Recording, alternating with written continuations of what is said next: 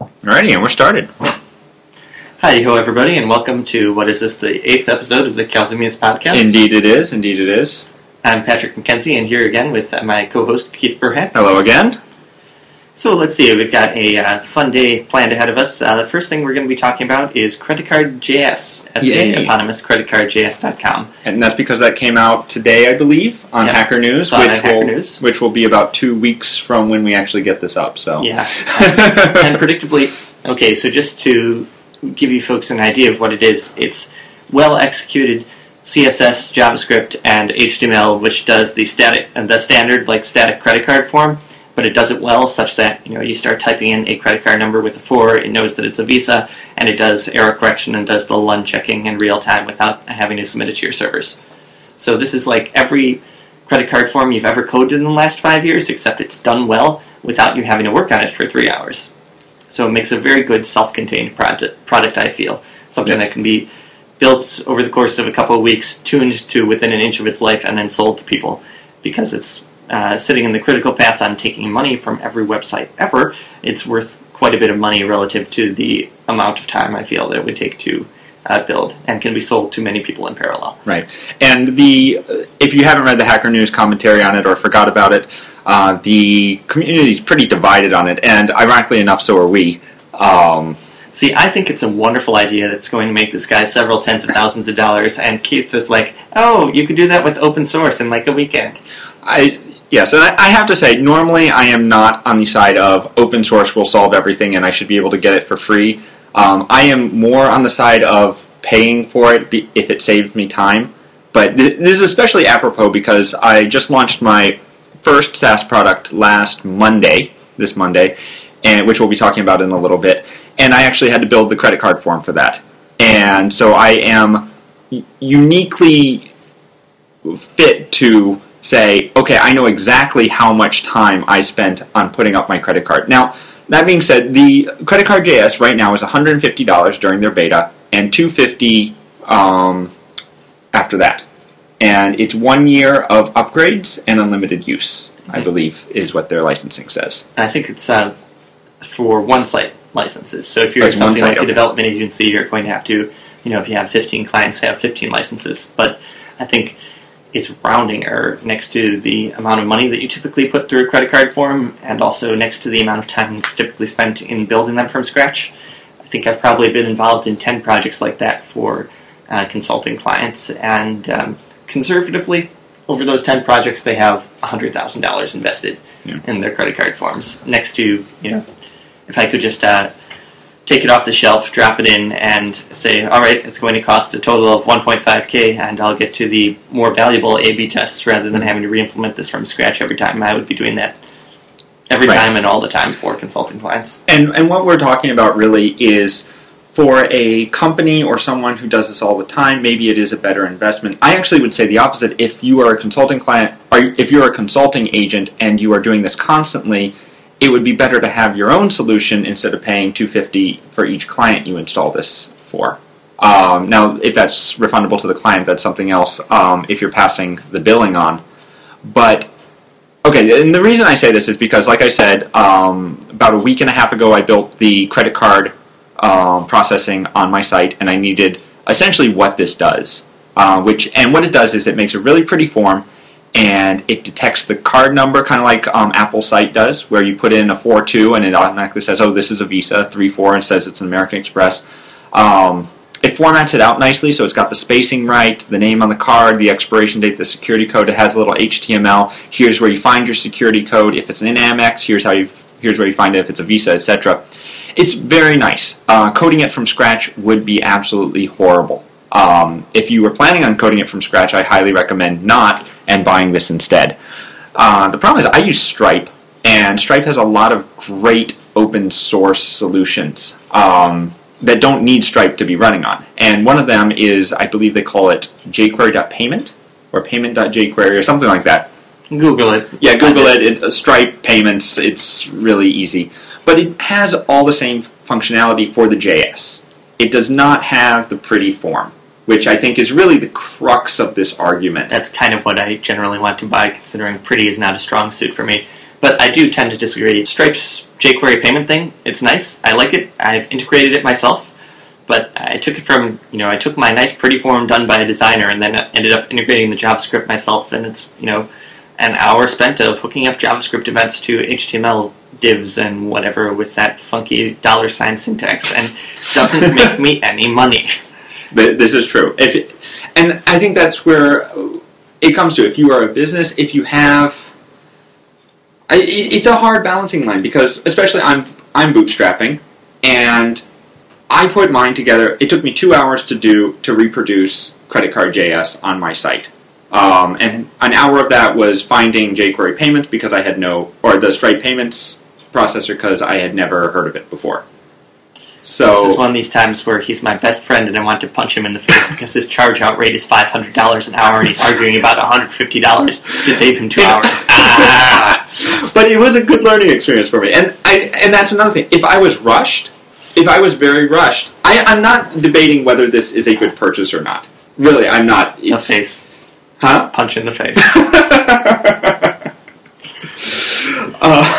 Okay, shall we move on to something else? Yeah, let's move on to something else. For those of you who haven't already got credit cards up on your site, or if you feel that the user experience is not optimal and you want to try A/B testing something to see if you're catching more transactions, take a look at Credit Card JS. I will say that. I will say 100%. I will stand by that. Try out Credit Card JS. They have a 30-day. I would A/B test it. A/B test it against your current one, against Credit Card JS. They have a 30-day money-back guarantee. If you see your sales dropping or you don't see improvements, tell them, hey, look, it didn't work. It didn't work as advertised. Okay, as one of the two resident A/B testing gurus, I can't say pop this in an A/B test, though, because how many transactions would you need to be running a month to get statistically significant data there? I have clients that could do it in a week. Well, yeah. I have small clients. I have 4 people clients that could do it in a week. Yes, but they do run tens of thousands of transactions a week, they do. Right? Yeah. So if you've got tens of thousands of transactions a week, totally pop this in an A/B test. If you haven't quite gotten to the level of tens of thousands of transactions a week, just put your finger to the wind and take a look at their landing page and say, is this not as good as what I have currently? And if it's not as good, don't implement it. I end up giving this advice to a lot of my A/B testing clients, early on in the funnel, when you have high volumes and relatively high conversion rates, like to email submissions, for example, it's easy to justify the volume to do A/B testing. But at a certain firm size, even in the, say, $10 to $50 million a year range, A/B testing the credit card form can be kind of difficult just because we don't have the massive volume on transactions. Yeah, exactly. And typically at my companies, they would be doing high-value transactions, so even at $10 million a year, that might be only 1,000 or 10,000 transactions, which won't get used to statistical significance in this, emperor era age reign thing. What is the English word for that? Era? Century? Era thing? Heisei is what? It's what, 25 years right now? Well, yeah, I know that. But yeah. Heisei is an example of what? Like an imperial reign? Imperial era. Imperial era, that's right. This is how we count years in Japan, by the way. By what emperor is reigning during the relevant period of time. Yeah. But yeah, you won't achieve statistical significance before we have a new emperor and every Japanese company has to update every payment form. That's going to be a lot of fun work. That's a lot of chances for business. I swear, totally apropos of nothing, but dates, time zones, imperial reign things, all of it. Or sales tax. Sales tax. All of these things, just burn them with fire. Why did we ever come up with this humanity? Well, it's going to be interesting because, as you know, next year our sales tax goes from 5% to 8%. Mm-hmm. So it's a increase of 3 points. And there's a Japanese law that all prices have to be written with sales tax included. And so every single sign in the country will have to be reprinted. And then 1 year later, they're going to be raising it to 10%. And we'll need to rewrite every sign again. Yeah. Anyhow. We said we weren't going to get in on that. Yeah, okay. Let's see. Launch. So, yeah, I was talking about... So I've launched my first SaaS. Going well. It's Summit Evergreen. summitevergreen.com. Why don't you give people a little elevator pitch, because I don't Oh, think the we've talked about elevator it all pitch. that much on We the have not. podcast yet. We have not. So, as you know, I do consulting for a lot of clients. A lot of my clients are info product people. So what is an info product? I know you hate. I can see you cringing right now behind your glasses. Burn that with fire. So, what do you prefer as the name? Productized consulting, or even sometimes referring to the form factor, like an ebook or a video course or something, sounds better to me than info product, because info product, it just like pushes my internet marketing neuroreceptors, and those are not happy neuroreceptors. All right, so I hate the word ebook with burning passion. So let's do video course. Okay, a video course. Video course. All right, so Patrick actually put out a video course, his Lifecycle Emails course, which is amazing if you haven't checked it out. I am completely unbiased in that opinion. So I do a lot of consulting for clients who do video courses or just pure text courses, mainly video. And one of the things that is difficult to do, especially with a video course, is provide value over a length of time, right? So you can say, here's my course, they get it all, and it's like, all right, I paid $500 for this, and it was done in a day, and now I don't know what I got for that $500. Like, I have tons of content, but I'm not led through it, right? So the idea is you take your content, you have your video course, and it's a real course, right? It's like when you go to a community college, they don't just give you all the books and say, all right, we're done. No, it's this back and forth between the teacher, the content, and you. And it's doled out over time, right? So that's the key. I think that's one of the key parts of a video course. And it's the same with your Lifecycle Email course, is that it's doled out over time. It's not just, here's everything, go at it. It's, first we do this, and then let's build on that. Right. One of the problems with hitting people, like critically hit with a wall of text, or in my case, dropping 5 hours video on someone in one day, is that if you actually look at the analytics for who successfully watches it and then takes action upon it, ultimately the goal for both parties is them taking action on it. But as a gateway to taking action, they need to actually watch the lesson. And a lot of people will watch the first hour, and then less people will watch the second hour, and then trails off, and then the fifth hour, maybe I think 5 to 10% of the people who bought my course actually watched the fifth hour, which is sort of unfortunate. Yeah, and another thing I've noticed when you have the entire course, so interestingly enough, I got access to the Lifecycle Email course all at once because Patrick was nice enough to skip me forward. But one of the issues with it is you tend to skip the things you think you already know. It's like, oh, I already know how to write a welcome email. I'm just going to skip that part. And that has a detrimental effect on both the customer's feelings towards the course as well as their understanding of the course. And especially if you build off things that they may have skipped, then they're going to feel lost. And that's going to turn into churn. So we might need to define what churn means in this context, but just going back on for a second on that one, as a teacher and someone who's done one of these products before, sometimes a video which says on the tin that it's teaches you something you think you already know might have tactical implementation tips which have wildly disparate value that people don't always realize are there. For example, I had consulting clients who were already doing things like sending dunning emails, for example. A dunning email is just someone owes you money, their credit card failed or whatever, so they haven't paid you the money, so you have to get in touch with them and tell them that they owe you money and successfully collect payment for that. And I won't tell you the whole spiel now, but there's good ways to write dunning emails and bad ways to write dunning emails. And a lot of clients or a lot of companies that sell SaaS or some product that gets billed every month will send out a dunning email like, your credit card failed, please update. And that will be the entire text of the email. There's better ways to do it which get higher rates of audience compliance. And if you get customers to comply with the instructions to pay you money, that's worth staggering amounts of money at scale. Yeah, exactly. And people might skip that video because dunning email, I've already implemented a dunning email, and honestly, how hard is a dunning email? It only has to be 2 sentences long. Whereas I've had consulting clients where I was physically in the building able to direct them through re-implementing that and made them 5 or 6 figures with 30 minutes to work on that email. Yeah. So yeah, that's unfortunate. So sorry, back 2 steps. You said this helps decrease churn when you increase people's perception of value and get them to actually consume more of the content that was in the video course. Right. What do you mean by churn in that context? Okay, so... Oh, go ahead. Because I think a lot of people are coming wait, the business model is just a one-off sale. You don't have churn in a one-off sale. So that's the little dirty secret of video courses. I put in quotes as you know what I wanted to say. Any sales on the internet, really. A one-time sale is not a one-time sale as long as that credit card is being used. And the reason for that is, first of all, most video courses have a refund policy. Okay? So if people are not happy within that refund policy, so let's say it's 30 days, then they will refund.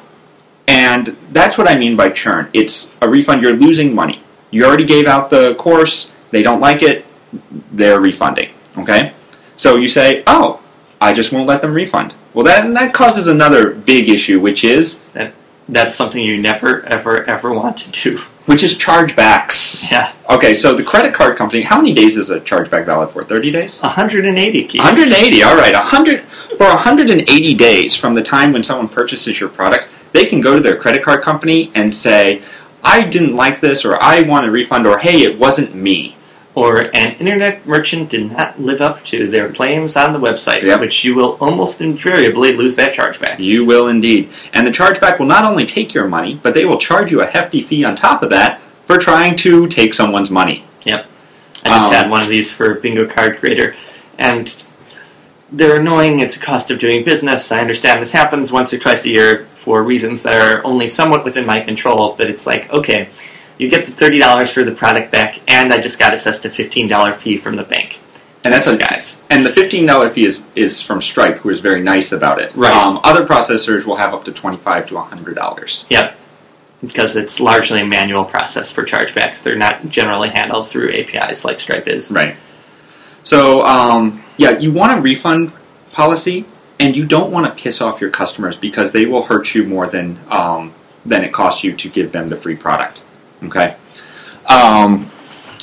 So that's what I mean by churn. You want people to be happy. You want people to find value from your product, not only because you want to help people, which you should be, but also because it will financially hurt you if they are not happy with it. Mm-hmm. And I should note that this, the kind of like base rate of refunds is wildly disparate based on what the audience for the product is. For example, in the B2B circumstance, refunds are very rare, both for info products, video courses, SaaS, virtually anything you sell to businesses. The refund rates are scandalously low. I think, let's say I had, on order of 250 sales of my course and 2 refunds, one of which was they refunded so they could buy the more expensive version instead. So net 1 refund. Whereas in a lot of the, a baseline B2C rate for refunds, Bingo Card Creator has a fairly high refund rate because I'm very aggressive about offering customers refunds to solve customer service issues. And that's on the order of like 2.4% in most years. Higher this year due to a PayPal fraud ring. But video courses have a higher one. Yeah, especially as you get closer and closer into the internet marketing space, the refund rates approach like the double digits range, where if you're getting close to that, something is wrong. Yeah. I think refunds are like the dirty little secret. It's like no one ever thinks about that when they're creating their product, right? They're like, oh, I made $1 million in sales this year. Well, 15% refunded. So that's 15% of your revenue gone, right? And so you really have to care for your users. And going back to the topic at hand, that's what a dripped course does. And a dripped course is a course that's doled out over time from the time when the person purchases. Now, this is a very common thing in video courses and whatnot, and the problem is that there's no real software that supports this right out of the box. Most people either build their own solution like Patrick did, or... Don't do that, by the way. It's really a pain in the ass, honestly.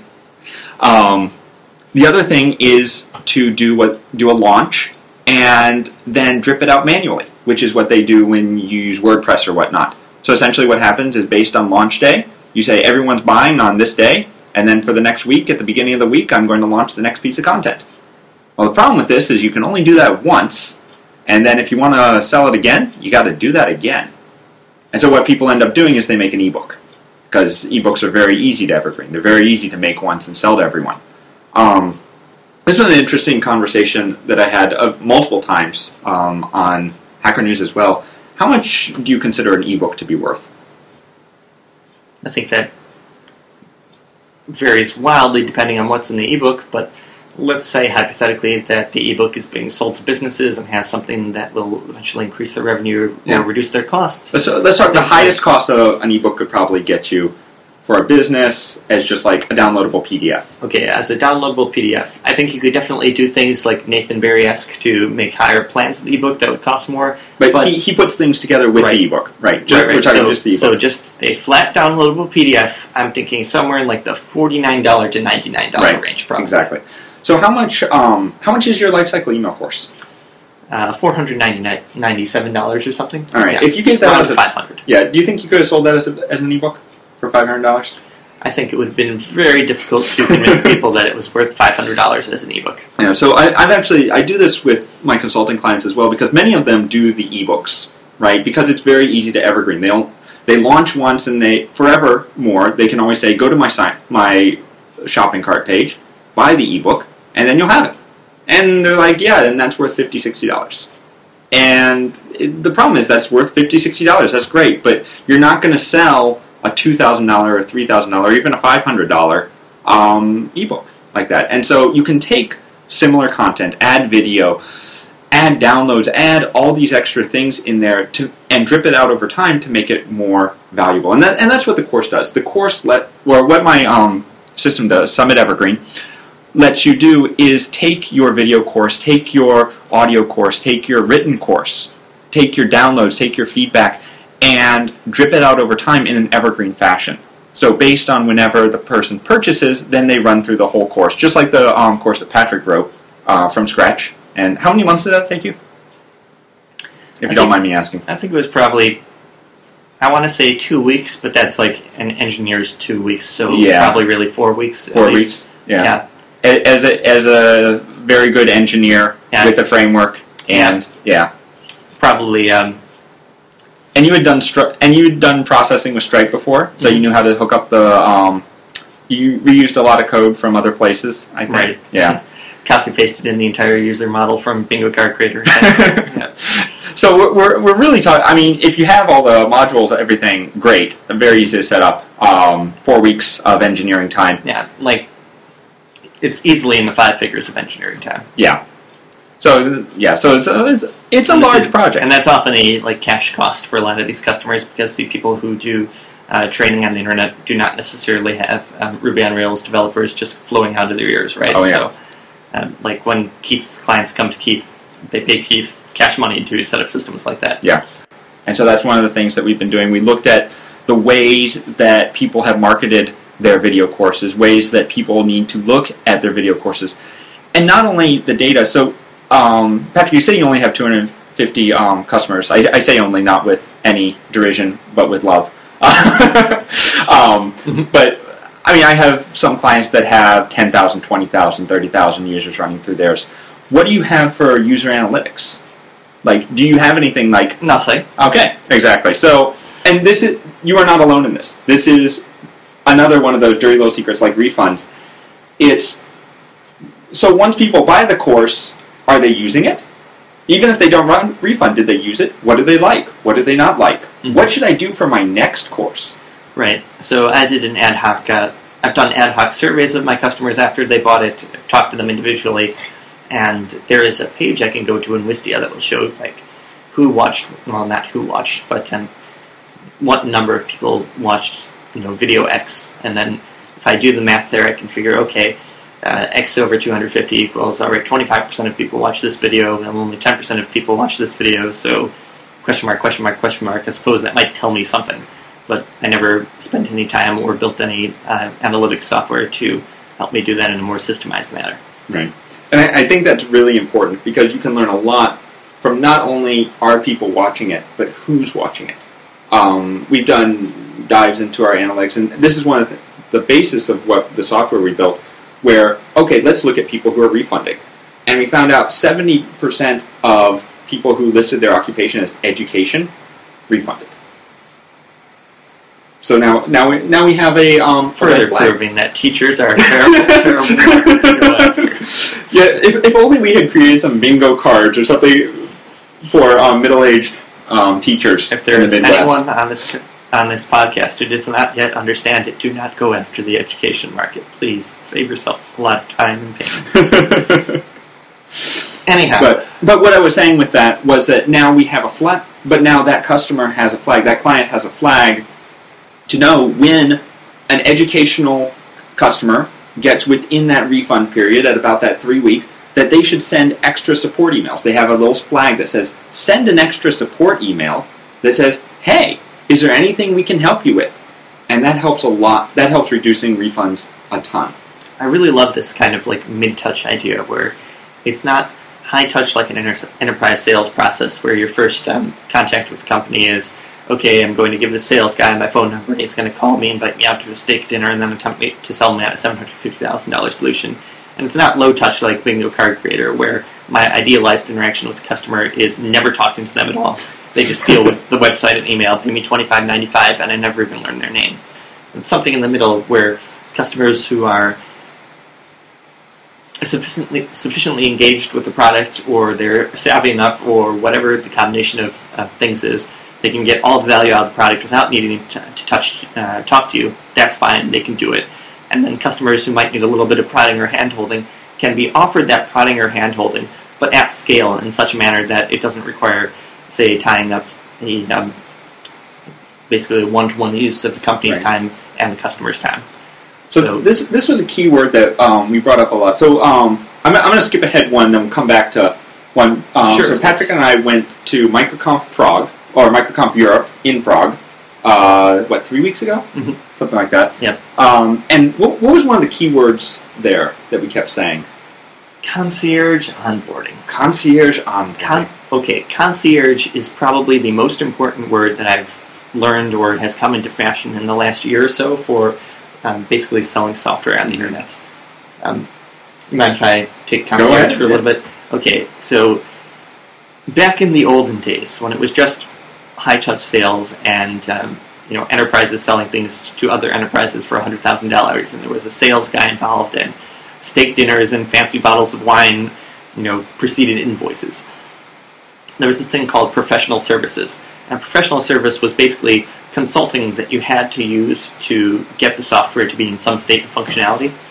But the company was very rarely interested in consulting as a profit center. It was just, you would sell someone $20,000 of consulting to enable an $80,000 license sale of the software. Concierge onboarding is taking the core of that idea and applying it to the SaaS model, where instead of $100,000 licenses, it's $50 to $500 per month. And what concierge onboarding is let's say, rather than someone come into your website, they say, okay, I want the small business plan, it costs $80 a month, click, click, click, I interact with your automated onboarding process, click, click, click, I interact with your totally automated onboarding email sequence, click, click, click, click, click, click, click, click, click, never talk to anybody. Okay, it's 30 days later and I pay my $80 on my credit card. You get in touch with the person. Yeah, if you're lucky. 25% of them, if you're very, very good at it, will pay you the $80 on the credit card. You affirmatively get in touch with someone who is either a prospect for your service or they're a lead, a trial, they just signed up for the service, whatever. And you say, hey, there's some configuration or data import or learning curve associated with getting up and running on this. We want to grease the skids, grease the wheels of that onboarding process for you. So, for example, let's say it's an analytics product. You're going to have to copy paste some JavaScript in your website. You might not be technical, and that might be difficult for you. Tell you what, I will log into your website and do the copy pasting for you. You just tell me your FTP username and password. I will get it done. Or in my case, appointment reminder often requires importing somebody's contacts database into the appointment reminder system. And there actually isn't a system that takes like an arbitrary data dump from any arbitrary patient or contact management system, converts it into an Excel file, and allows you to select arbitrary columns from that Excel file to import into the appointment reminder database. So I just tell people, look, get me any data file in any format you can come up with. Send it to me via email. I will figure out how to parse it and import it into the system for you. On the assumption, which has been proven out in data, by the way, that, okay, if someone comes in the door and says, I want a $200 account, 25% of them are going to actually convert into paying $200 a month. And that's happy. But 75% of them who have their data imported into the system will actually convert into paying $200 a month. So that adds literally thousands of dollars of lifetime value to move someone from the 25% chance of conversion into the 75% chance of conversion bucket. And since there's not that many people doing the concierge right now, once you have your data somewhere, it's very hard to move out. Right. So you don't need to use any like Microsoft nastiness of make it difficult to get people's data out of the system.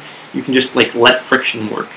So right, you can export all of your Google data, all your Facebook data to a nice, easy to understand XML document. Oh yeah. And then what the F are you going to do with that? Mm-hmm. So, if anybody ever wanted to leave the appointment reminder platform, I would be so happy to export them an Excel file of all the data that they have in the system.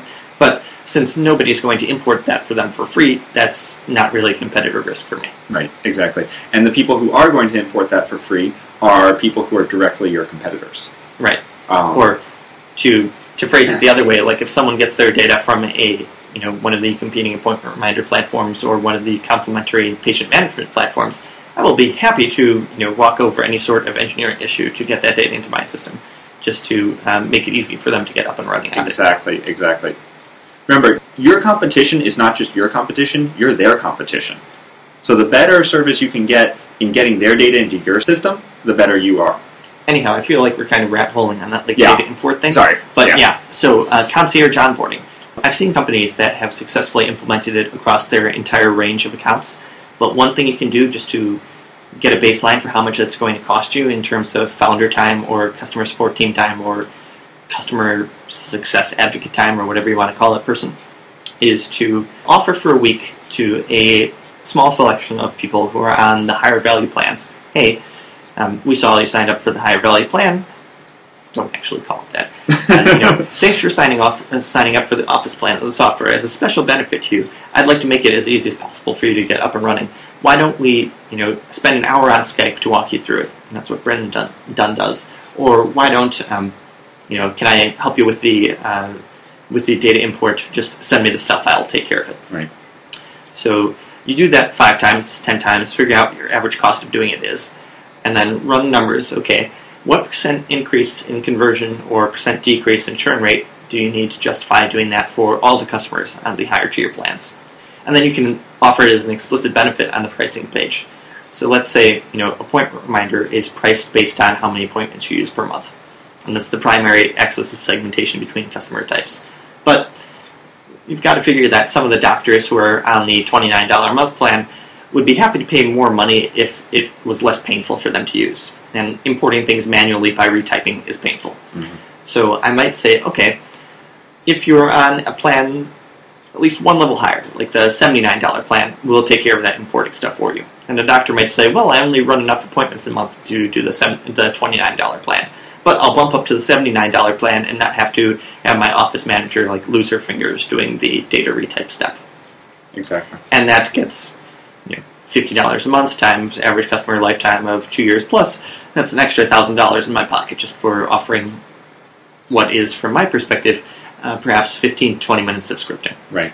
And same with Summit Evergreen. We're concierge onboarding everyone, especially in the first trial right now.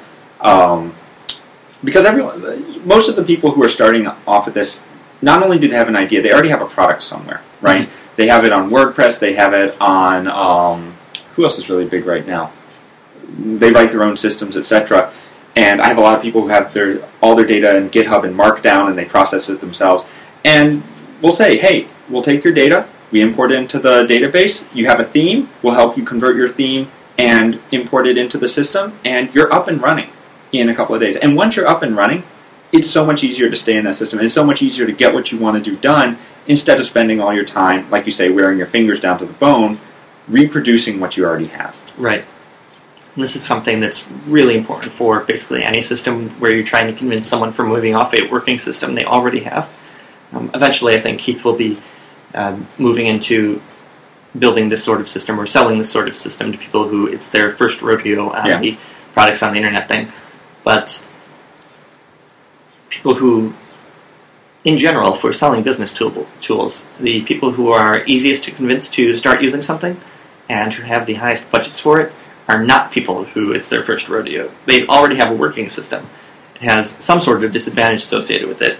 You convince them to move to your system and then start charging them money for it and learning what your system needs to do to grow into the other underserved segments of the audience. Correct.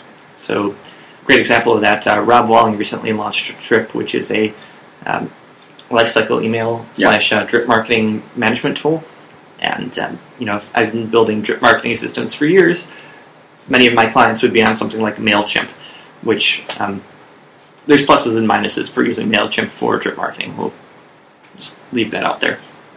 But if you go to a JRandom client and say, hey, you should switch to this new guy's system, all of them are going to tell you, well, we have something that kind of works right now.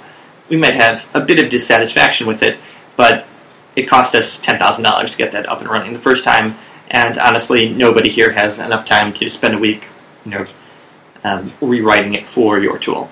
So what Rob Walling will do is say, look, if you point us at a blog like a series of blog posts or an existing email campaign, we will screen scrape with our eyeballs everything out of that, get it up and running in our system, and then all you have to do is turn the key on your site.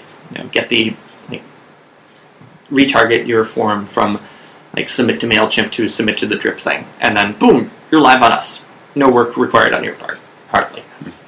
Then the inertia works in his favor rather than working against him. And that, I'm up and running on Drip now. Why would I ever use anything else? Right. And pains of changing are really things you cannot discount. Once someone's on something, the inertia to stay on that system is very strong.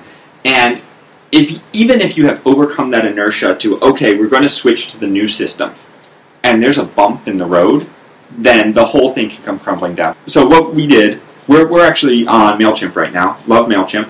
But we have more experience with Aweber.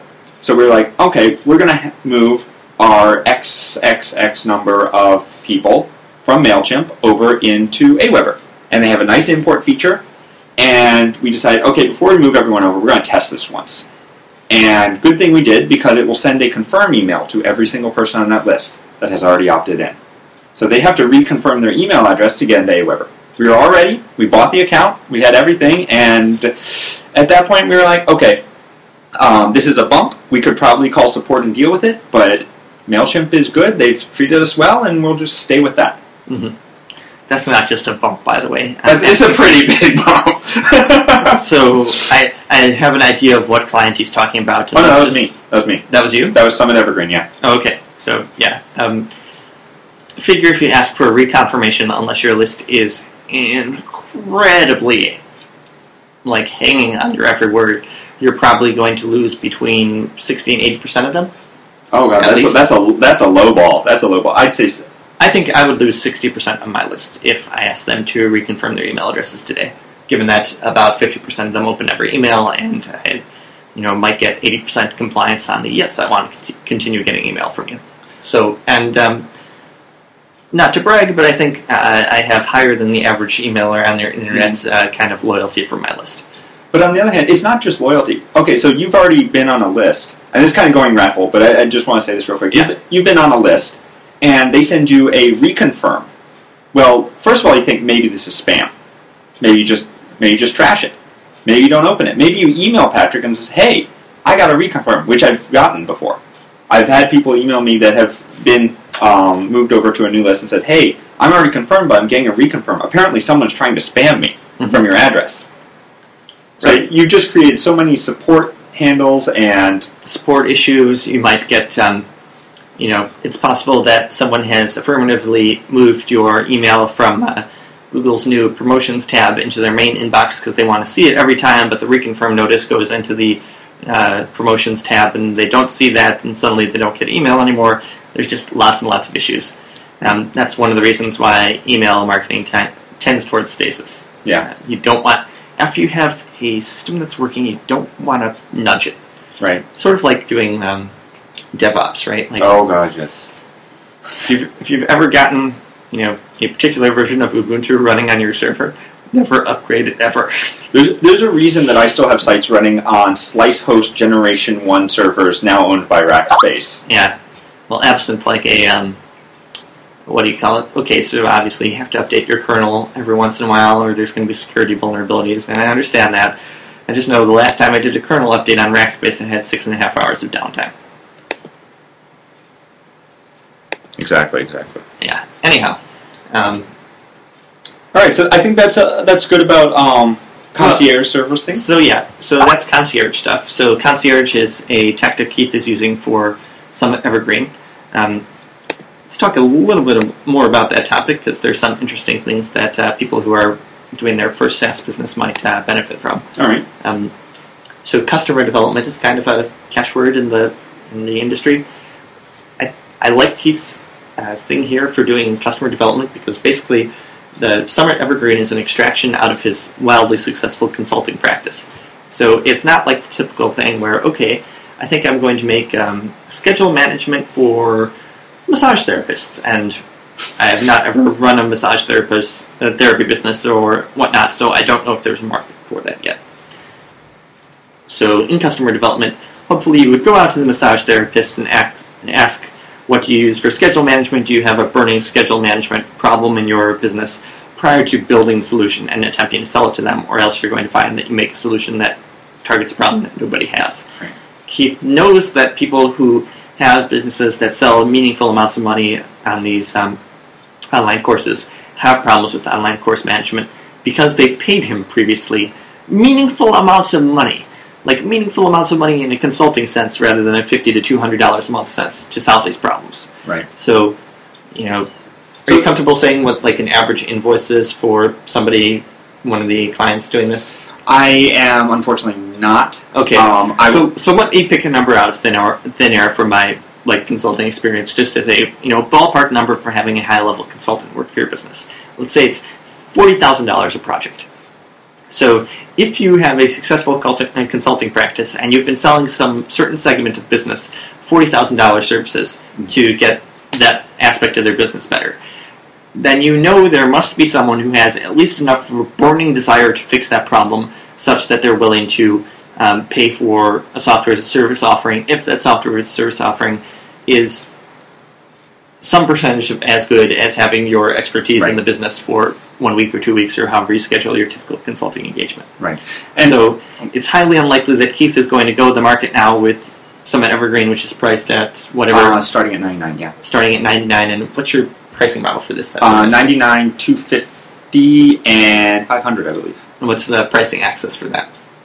How do you mean? What is the main number? So what determines whether I pay $99 or pay $500, aside from the names of the plans, which naming plans really, really important. It's all the names of the plan. There's no difference. No, I'm kidding. I've honestly seen companies like that. No lie, guys. Seriously, just putting the name enterprise on something makes it more valuable than having the name hobbyist. Can I tell the anecdote I always tell about this? When I was working at a Japanese company, we needed to use Crazy Egg for something. Crazy Egg, the thing that shows you where you're clicking on the website, or where your customers are clicking on the website. I was the engineer in charge of this project. I ran the numbers. We needed the hobbyist plan of Crazy Egg for $9 a month. I submitted a expense report or expense authorization form or whatever to my boss, saying we need the hobbyist version of Crazy Egg. It's $9 a month, which is whatever, 1,000 yen. My boss opens up the Crazy Egg pricing page, scratches out hobbyist, writes enterprise, scratches out $9, writes $500 or whatever the equivalent in yen is, and returns the form to me for reauthorization so he can send it to his boss. I said, boss, we don't need to spend $500 a month. We only need to spend $9. I've run the numbers. I'm very sure that we'll have plenty of headroom under that. And he says, well, if I'm going to show it to my superior with the word hobbyist on it. So it was worth $500, well, $490 extra a month, just to save face for an interaction between two people at this company, which would have been over in less than 5 seconds. Right. And this is one of the core marketing concepts that surprisingly a lot of people doing video courses do not get. which is tiered pricing. Mm-hmm. SaaS companies don't get this either, by the way. It's amazing. It's absolutely amazing. But at any pricing point, there is someone who will and will not pay it based on that. The idea is that you have a price point for whatever someone is willing to pay. If they're only willing to pay $100, you have a $100 plan. This, of course, you don't want to have a $5 plan, but if someone is willing to pay $500 to $1,000, you better have a plan for them. Otherwise, they're going to be on that $50 plan, and you're going to be out $900. Right. So in the economics literature, there's like words for this kind of stuff that we're just beating around the bush here. One of them is, so customer surplus is the difference between what someone is willing to pay and what you actually make them pay. So let's say, in my business, the value of adopting this technology would be $1,000. So I'm willing to pay up to $1,000 to adopt that. Or let's say it's $2,000, I have a 50% discount rate, yada yada. I'm willing to pay up to $1,000. You charge me $50, that means I just received $950 of customer surplus from you. To capture the customer surplus is called, not segmentation, price discrimination. And price discrimination in the classical market is sort of difficult because you have to offer just this isn't a legal requirement or anything, but just operationally, it's difficult to offer people the same product at different prices in such a way that you can maximally discriminate on their propensity to pay. Mm-hmm. SaaS does that by doing the nice traditional 3 to 5 column SaaS pricing tier thing and thinking really, really carefully about what's in those 3 to 5 columns. Well, knock on wood, aspirationally, you think really, really carefully. The actual practice of a lot of SaaS companies is it's what a junior engineer threw up 3 years ago and no one has touched. Which is really sad. Yeah. On the plus side, if you ever work in a SaaS company, just take a look at that pricing page and do like 1 to 2 days of like really deep thinking. Every element on that page, like whose perception of the pricing offering is it supposed to modify and how. Make a new version and test it, and you can often like add 25% plus to like the enterprise value of the company for 2 days of work. In PTW, there's a lot of people who charge a lot of money for pricing advice just because the leverage on it is absolutely freaking astounding. Anyway, right. I mean, if you improve someone's pricing page and they improve their end of year sales, I mean, that's worth however much money they made that year because they'll make it again next year and the year after that. And yeah, it's not just to the bottom line. It's to the the leverage doesn't extend to the bottom line, just the bottom line. It's to the enterprise value of the company. It's absolutely insane. Which is why, actually, our tiers, you asked what our axis is. Our main axis is the number of customers you have. And since it's evergreen, it's not the overall number of customers, it's customers per month. So if you got 200 new customers this month, then you will probably want to buy this tier. If you're expecting 500 new customers a month, you'll want this tier, etc., etc. This is one of the good patterns for both SaaS pricing and info product pricing. Video courses. Video course pricing is to align the price with customer success. Yes. So, that's one of the reasons people like micrometering models, which I generally hate micrometering models for pricing most kinds of things, unless it's basically a purely transactional thing like PayPal or Stripe or whatever, where you're getting a percentage of every transaction. But the one good thing that you can say about those is that they scale pretty directly with customer success. So if someone sells $100,000 of stuff through Stripe, they pay $3,000 or whatever in Stripe fees. If they sell $1 million, it goes up to $30,000. So, Stripe captures some percentage of the upside as their business grows and gets more successful based on the Stripe platform. Sometimes, SaaS are priced in a way that does not necessarily align them with customer success. That's often unfortunate. I have an example. I don't know if they would appreciate me telling the name of it, but there's a company I was involved with, and they sell to developers, and one of their pricing axis was how many repositories we have. And repositories, like the count of repositories in your organization, is a very imperfect proxy for your business success. It's a great line one day. I don't know if this is actually true, but like the word on the street is that Google has exactly one repository stored in like Perforce or something. But one repository across an organization that makes like $100 billion a year. And there's a lot of, like 2-man Ruby on Rails consultancies that have 100 repositories just because Ruby on Rails and the Git model kind of encourages you to have a repository for every little thing you do. Yeah. So if you're thinking of charging, JRandom two-person Ruby on Rails consultancy orders of magnitude more than you would charge at Google for a product with approximately the same value proposition, your pricing may need a little bit of a tweaking. Right. And this is one of the advantages I think that Bitbucket has over GitHub, because GitHub for their private repositories does what you're saying. I don't think you're referring. I'm almost positive you're not referring to GitHub in that. Yeah. But they do that, and they're competitive pricing. I mean, it's you get 5 private repos for I think like $5 or something like that. It's nothing. But like you said, I have 50 repos sitting around. And I want them private because either they're client stuff or they're small things, or I hope that's a yawn and not you viewing me in disgust. Okay, good. And that's one of the things I like about Bitbucket. Bitbucket's pricing model for private repos is not on the number of repos, it's the number of contributors you have to that repo. Which, if you were doing a project where it's just you, then yeah, it's just free storage. But if you're doing any business and you have more than 5 to 10 people in a repo, then they're going to charge you for it, right? I really like scaling on team size, because team size is, again, it's an imperfect approximation for the value received from a given product. But it's a really good approximation of ability to pay. Yes. Simply because somebody who has 10 employees of the company, no matter what their job title is, no matter what their salary is, if they have 10 employees, then the company must be spending at least $20,000 a month on something. Yeah. Therefore, kicking your price up from $50 to $250 doesn't, no needle at the company changes as a result of that. But when you 5x your prices, a needle very much makes a move, a difference at your company. So I don't even think it's on our pricing page, but if you try to, appointment reminder will, kick you in from the $29 bucket to the $200 bucket pretty much automatically if you go above. I don't know what the number is off the top of my head, but it's like 3 employees or 5 employees or whatnot. Yeah. And I've never had a single complaint about that. And Atlassian is great because that's their whole marketing for their on-demand service and their normal service is they have the 10 for 10. $10 a month for any product up to 10 users. And it's great for small companies. I have about exactly 10 people actually working with me, and we have 10 people. Of course, I have 6 or 7 of their products now, so I'm not paying $10, unfortunately. But as my business grows, as I get more people in my business, and I have the money to pay their salary, of course I'm going to move to the next level in Atlassian. Because first of all, they've been really good to me up until now. Second of all my data for the last 5 years is in there. Mm-hmm. I'm not going to move to Redmine or whatnot and move 5 years of customer data and everything into that new system.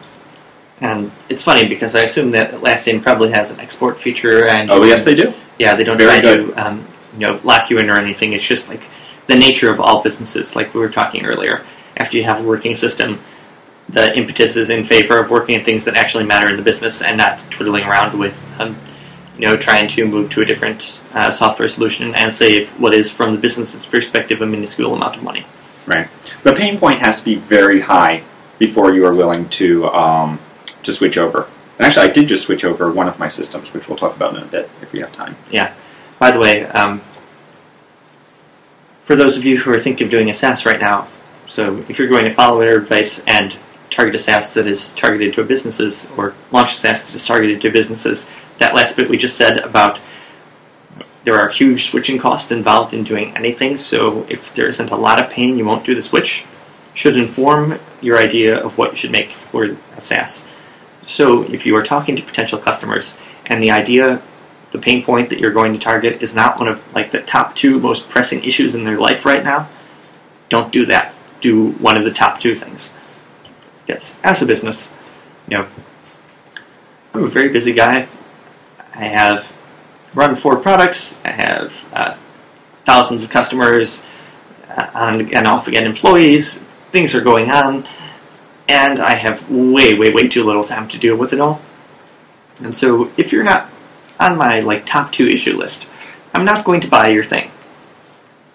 No matter, I could tell you, oh, that's nice. It sounds like a great idea. The UI is beautiful. I love it. I might even implement it someday when I get a moment. But the truth is, like, I never get a moment. I very rarely have time to, get things that are lower on the priority stack than the top two things. So, if you were trying to sell to me or to the generalized class of small business owners who I kind of represent, sell solutions to the top two problems. Right, exactly. I wonder what my top two problems are. I can tell you right off the top of my head what mine are. Billing and product management.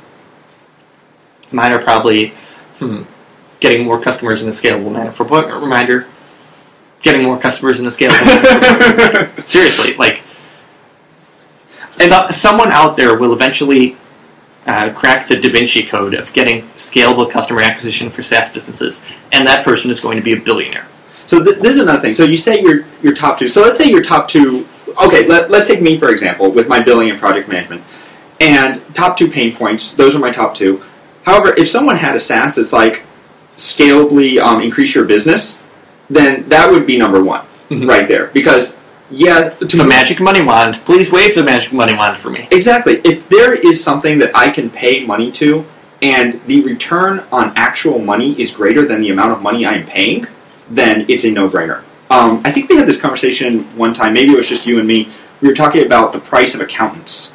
And there was a very expensive accountant that we were talking about, and it saved someone a very large amount of money, about $20K. Let's just throw out a number. I'll put actual numbers. Okay, okay, yeah. All right. I thought I owed the IRS $14,000. My accountant, who charged me $5,000 to do my taxes for the year, which is on the high side for accountants, was able to reduce that $14,000 bill to, I kid you not, $11. Yeah, and just because he had comprehensive knowledge of the U.S.-Japan Social Security Totalization Agreement and the U.S.-Japan Technical Implementation Notes for the U.S.-Japan Tax Treaty. And apparently you were also overpaying for the last 3 years as well. Yep. He probably could get me that much money back too. And so I just haven't done that yet. And after hearing this story, I have a slightly expensive account, not that expensive. But people in Japan who are, especially in this area, who are very thrifty, would keep saying, "Why are you paying that much for an account?" I'm like, because he makes me more than I am paying. He saves me more money on my taxes than I am paying him. Therefore, I am happy. Right. And a huge amount of stress at the same time. Oh, God. A, I had to do taxes, and those of you who've done taxes know that it's like pulling teeth, and it gets harder every year for me because my business gets increasingly complex. And B, there was like the stress of knowing, okay, there's some way to optimize this, but I'm not sure what it is. And every minute that I spend optimizing my taxes is a minute that I don't spend optimizing, increasing the number of accounts on Appointment Reminder. Right. Which, rationally, that should be the only thing I work on, aside from all the other things I have to work on. So to pull back real quick, the number one thing you should be focusing on is things that make people money. Yeah. That's the number one thing that people will buy. If your service can make someone money, they will buy it.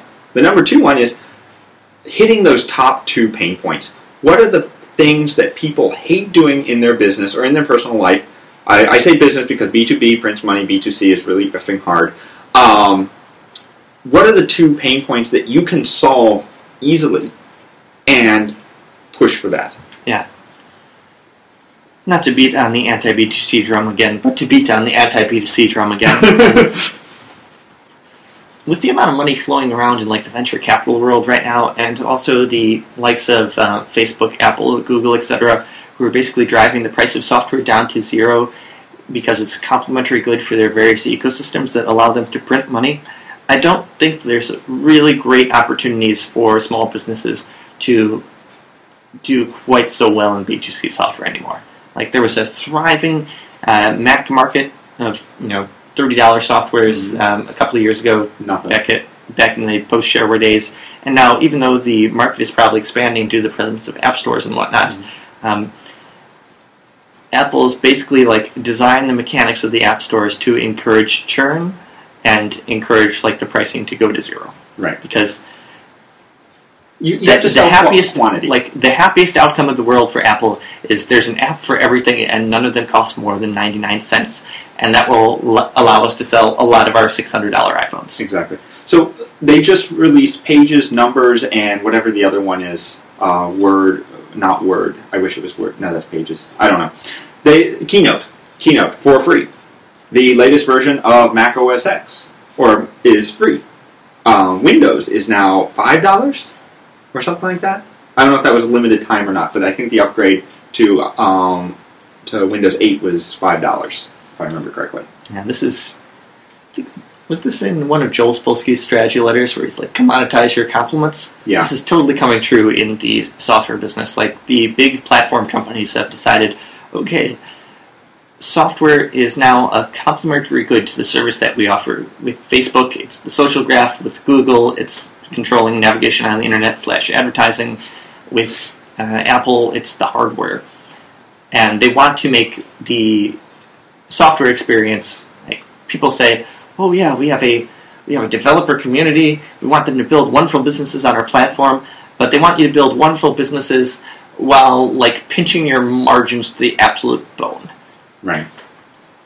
And similarly, while your margins are getting pinched to the absolute bone, you're going to be competing with people who are venture funded based on, like, the huge size and growth opportunities on these platforms, who are capable of, like, having negative margins just because they have mad money behind them. Right. There was a photo sharing startup that recently got started. Everpix, yeah. And so Everpix, they spent $2 million to make $100,000. And so many parts of that story make me kind of sad. One is that, by all accounts, their service was actually, like, really useful and people loved it. But it would have been, an awesomely successful business making like $30,000 a month or whatever, if it was a solo founder who had built it up as a labor of love by himself and then was getting to a point of significant success, where at $30,000 you've covered the day job, you have a legitimate business, and you can start, like, reinvesting into it by, hiring people, one person at a time, and then slowly ramping up. But due to kind of like the throw gas on the Barbie venture capital model, they had 7 full-time employees and payroll costs on the order of like $2 million over a 2-year period. Yeah. And it's very hard to make the math of, like, I'll pay my employees $2 million and take in $200,000 of revenue work out over time. And they didn't have the hockey stick growth curve that would convince the VCs to, like, stake them with another $4 million in the hopes that they eventually got to 100 times where they were. Right. So now, I do want to put some numbers in perspective. So $2 million for 7 people sounds like a ton of money. Over 2 years, it's still $140K. It's definitely not anything close to bootstrapping, but it is not. It's not like they were blowing money on their employees. Right. Yeah, they were probably taking below market costs in San Francisco, and there's a breakdown of their numbers that we'll link to in the show notes. But their payroll costs were so much. Like, if you compare their total payroll cost number to their total salary number, it's pretty clear that they were not getting, like, the standard, quote-unquote, standard benefits package you would expect as a white-collar worker. So in the San Francisco area? Right. So they're getting below-market salaries, and, presumably any one of the employees of that company could have worked at, without loss of generality, like Google or Facebook, and gotten the famous free food and free massages and, paid healthcare for you and your family, all those other things that you typically get if you're working as an engineer. So it's not that they were setting money on fire for salaries. It's just that venture capital allowed them to grow the team heavily in advance of where the business was, and then that gamble did not quite work out. Right. Exactly. Which leaves burns $2 million of venture capital guys' money. I'm not really concerned about that because you pay your money and you take your chances when you're a accredited investor. But when you're bootstrapped, especially like us, right? I don't have $7 million to burn. Right. Or being getting back to the point of where you guys as small businesses might be, if you have a venture capital funded competitor in the market, like let's say you were in the Everpix space, today might be happy for you actually because you have the option to go swoop in and rescue 30,000 customers from, hey, your service is getting turned off, maybe you should use us instead. But the 2 years prior to this, it's like, well, there's this beautiful, well-designed app which has 7 full-time employees worth of effort expended into it and can afford to outspend me 10 to 1 on customer acquisition because they don't have to be profitable at it. That's not a happy place to be. So don't do B2B. Do B2B. Do not do B2C. Don't do B2C, where you will be competing with people who can afford to lose money on every sale and make it up on volume, or at least will until the Series A crunch kills their company. Yeah. And again, don't want to rub it in the nose of these guys. I'm sure they're great people, and I think they are great people. I think it just was not really shitty luck, but just shitty circumstances for them. Yeah, it's and they did have a great product. And it's the model. Like venture capital, 9 companies out of every 10 companies are going to fail. But if you invest in enough of them, eventually you invest in Facebook or Google. Which is a great outcome if you have a very large portfolio, perhaps less of a great outcome if you're confined to any one company. Exactly. People often ask me, by the way, and this is way on a tangent, but it's my first job in the industry. Should I get a job at a funded startup, or should I get a job at like a Google or Facebook or whatever, or should I do the solo bootstrapper thing, or should I get a job as a programmer at a non-technical company? Wow, that's a hard question. We should do an episode about that. I'm going to table that discussion for a while because it will make this podcast go like 6 hours long. Okay, so what was next on the agenda? I think we're going to talk about what is following up the Lifecycle email course. Yeah, so I originally announced I was going to launch it in August, and then stuff happened of a health issue. I might talk about that later. But it didn't happen. So knock on wood, end of November / early December, I hope to launch a video course similar in character to the Lifecycle Emails product, talking about conversion optimization and A/B testing for software companies. This is something I did a lot of work on in my consulting days, and as we've mentioned previously, I've quit consulting, but people continue coming back to me and saying, hey, what would you do on our page, like quickly, just to increase sales of the product or to increase the number of trials we get on a monthly basis. And I think that's something that I can probably have some fairly decent advice about. I do it informally for friends still, and have racked up some very fun anecdotes that they're going to let me share publicly. So I'm going to productize that and see where it goes. And then probably pitch it at the price points roughly similar to the Lifecycle email course. I guess don't want to talk about too much of the plans there because I do need to have some reason for you guys to come to the landing page. Dun, dun, dun. I'm not trying to sell you stuff, but I am trying to sell you stuff. But I'm only trying to sell actually 2% of you stuff. Yeah. The funny thing about courses like this and whatnot, it's like, okay, there's whatever is it now, like 8,000 people on my email list. 1,000 of you opted in for a dedicated emails about this product and this topic in specific.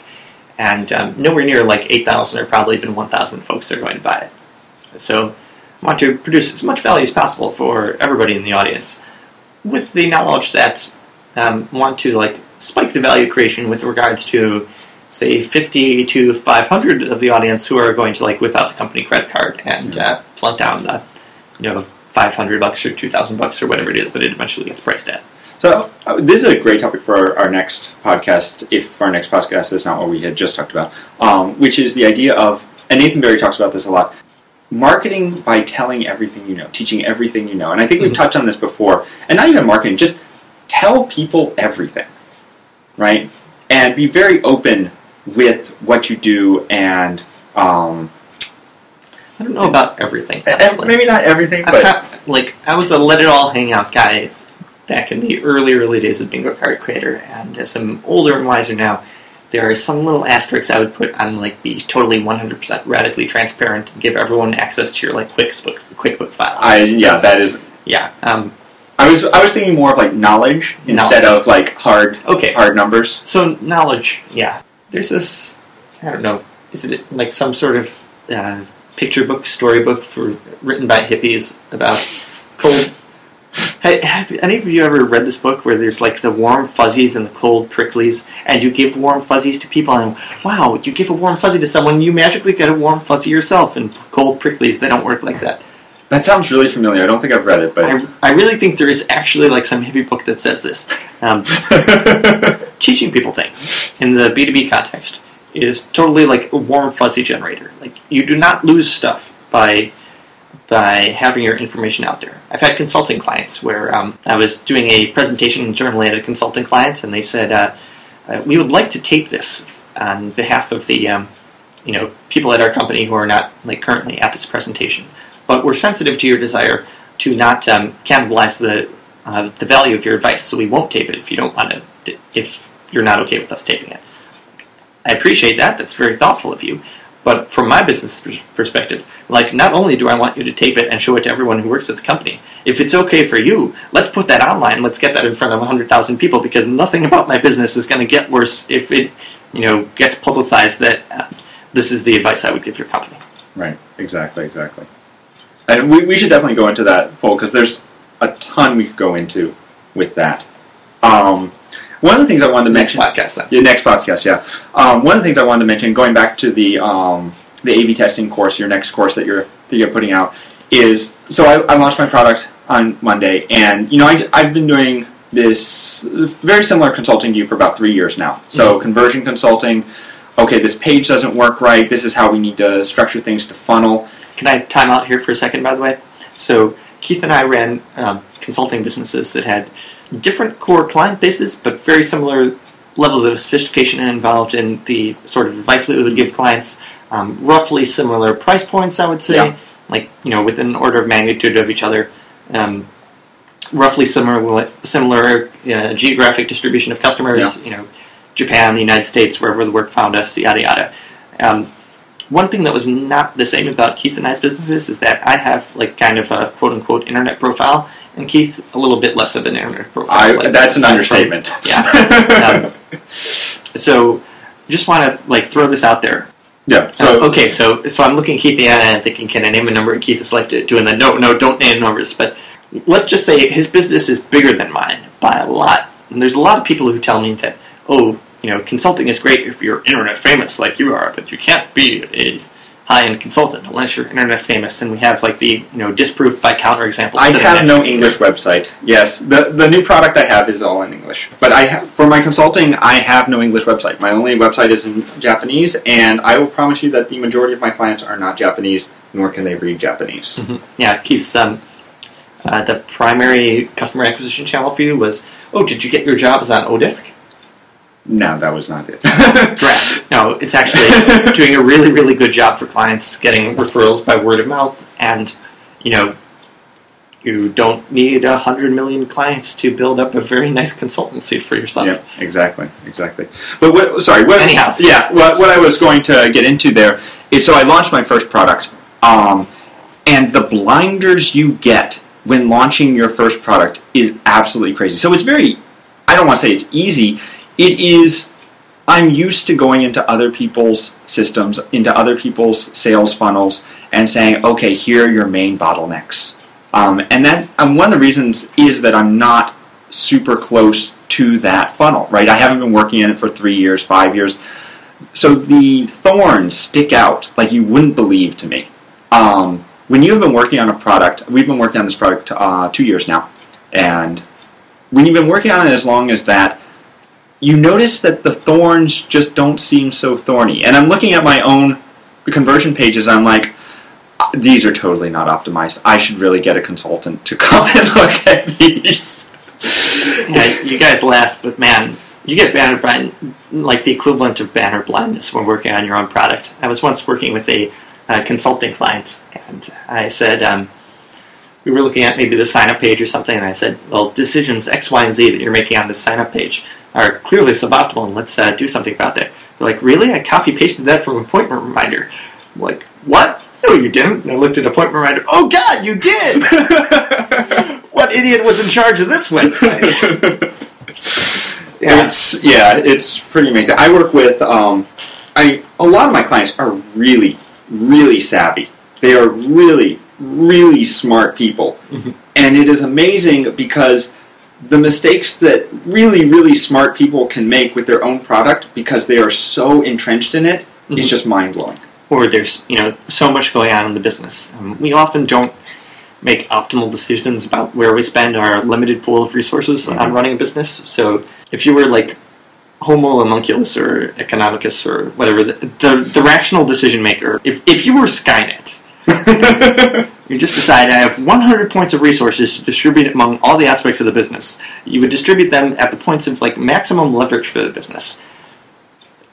And that would mean that everybody's business would be like 99.95% spent doing conversion optimization on their sign-up page and 0.05% on doing everything else. And all my consulting clients just gave me the death glare there. All of them disagree with me on that one. But, okay, I get my own little take on things. But none of us actually, distribute our resources rationally like that. Instead, we do a combination of the stuff that makes us feel good, the stuff that we think is important, but which actually isn't important, and then just like the day-to-day grind it out of the business where it's not urgent, but it has to be done anyhow. Like, responding to emails from people who couldn't figure out how to click confirm into the email list, or or doing stupid like business administration stuff that we should outsource but haven't figured out how to outsource yet, like bookkeeping for me until I got a bookkeeper, or stupid waste of time that just chewed up 2 days of my life. I lost my wallet, and so because I have not yet delegated my relationship to the bank to anyone else, I had to call 13 banks and say, please reissue my credit cards. And now after they get reissued over the next week to 2 weeks, I'm going to have to retype them into 50 systems. And that is obviously not going to be the core source of growth for any of my businesses this year, right? But that happened. Right, exactly. Something derailed. But sometimes it's controllable, right? Like, I've spent lots of time this year. What's something that I did and I should have known wouldn't be worth nearly as much as working on conversion optimization or whatnot? Mm-hmm. For example, building my own drip course delivery system, like Keith was talking about. I scratch coded that in Ruby on Rails because I thought someone approached me, Ryan Felk actually from Gumroad approached me about maybe using Gumroad for it. And this is funny because it's something I would make fun of if I had posted it on Hacker News, but since I said it in real life and didn't immediately downvote myself, I actually said it.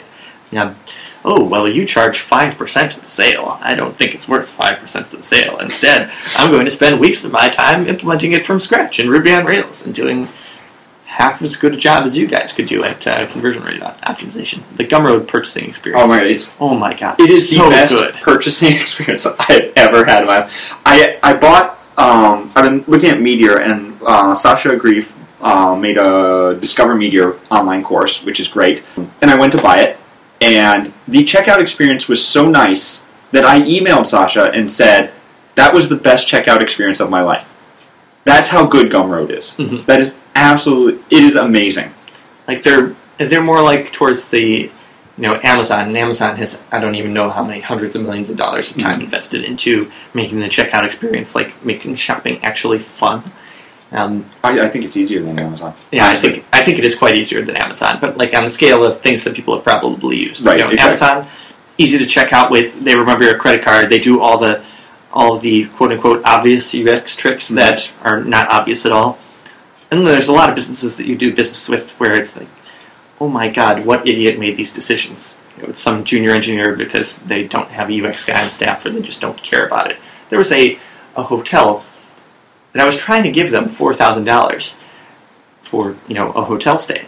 And they wouldn't take my $4,000 because they said, your credit card is invalid. And I swear I retyped that thing 15 times. And I finally figured out by, I kid you not, manually inspecting the effing JavaScript that the thing that was making my credit card invalid was putting spaces in between like the 4 digit like groupings on a credit card. Was that a Japanese company? No, it was an American company. It was a multi-billion-dollar American company, and I wanted to take my laptop and throw it out the window because of. Do you hate your customers? It's such a solvable problem. It's such a solvable problem. Yeah. I think I should call them out. Starwood Hotels. Really? Really? I hear great things about them all the time. They not their online service. Yeah, apparently, the reason I use Starwood Hotels is a mutual friend of Keith and I said, oh, they've got the best credit card / reward perk thing ever. Which you then lost. And they do. They really do. Mm-hmm. They do have a great perk system. Yeah, I did lose the credit card, but hopefully it will get reissued eventually when Amex gets me the small envelope. Anyhow, but the website, Yeah. JAL is actually just as bad. They They have not realized that there's a space between my first and middle name, and inserting that space will not. Oh, don't get me started about names. We've done this post a couple of times. I have the entire list of 40 falsehoods programmers believe about names. But it bit me again when I was getting my credit card reissued. Can I just go on a little rant here about Please. life, the universe, and everything? I think we're living in dystopian cyberpunk futures already. And we just don't realize it yet because our lives are pretty livable on most days. But right now, if you don't exist in quote-unquote the system, you are just totally effing screwed. And this doesn't affect us middle-class Americans or Japanese people that often because we're middle class, and by definition, we are in the system. But if you're not in the system, welcome to Kafka. Oh man, it's so bad. I had a bank. The bank could not accept my report of losing my credit card, which was in the wallet that I lost, without photo identification from me, which was also in the wallet that I lost. And this is despite me being a customer of this bank for 10 years. And the manager knows me by name. It's like, I'm sorry, Mr. McKenzie, but it's just procedure. I can't take this down unless you show me your card to let me know that you are the same person who's been coming in here in the last 10 years. And this is in Japan, by the way, where it's like, there are only 2 white people in this town. It's either Keith or I. Yeah. And, okay, and people still mistake us. And people mistake us, he's got a beard, I don't, but yeah, whatever, all white people look like to us. Oh, God. Anyhow. But, man, and it makes me... This topic almost makes me feel Marxist because none of the, people who are doing scholarly literature on like the differences between classes would be surprised in the least by, poor people don't have photo identification on them all the time necessarily. It was middle class people do, and so middle class people don't see like you need photo identification to vote as a big imposition, whereas people who are not as acculturated into the middle class might see that imposition. Yada yada yada. But man, when you get like kind of broken out of the comfort zone for you, you realize how totally non-fault tolerant a lot of the systems are right now. Mm-hmm. Like losing your identification systems are very non-fault tolerant. Systems that we design too, like, I don't want to sound like a Marxist academic and just say the system with capital letters as something that is controlled by other people and that we are not responsible for. We as programmers, we are responsible for this kind of user experience in our own stuff. So as programmers, we often think that we understand, what email addresses we use, what usernames we typically use, what email address and password we use to sign up for a typical website. This is a highly questionable assumption for many user populations. And I will bet you that if you don't remember the email address that you use to sign up to your own website, that the experience you get is totally sucky. Mm-hmm. Just try that. Pretend, okay, I don't remember what my email address is. What's the, recovery path from that? Because for a lot of services, there is no recovery path. You go to the website, you type in the email address and password you think you used, and it tells you, one of those 2 things is wrong. And I'm not going to tell you which. And you can type stuff into that thing all day, and it will not help you. Then you go to the password recovery form and type in your email. And often, for spurious security reasons, the password recovery form will not tell you whether the email you typed in is actually an email they have on file. Yeah.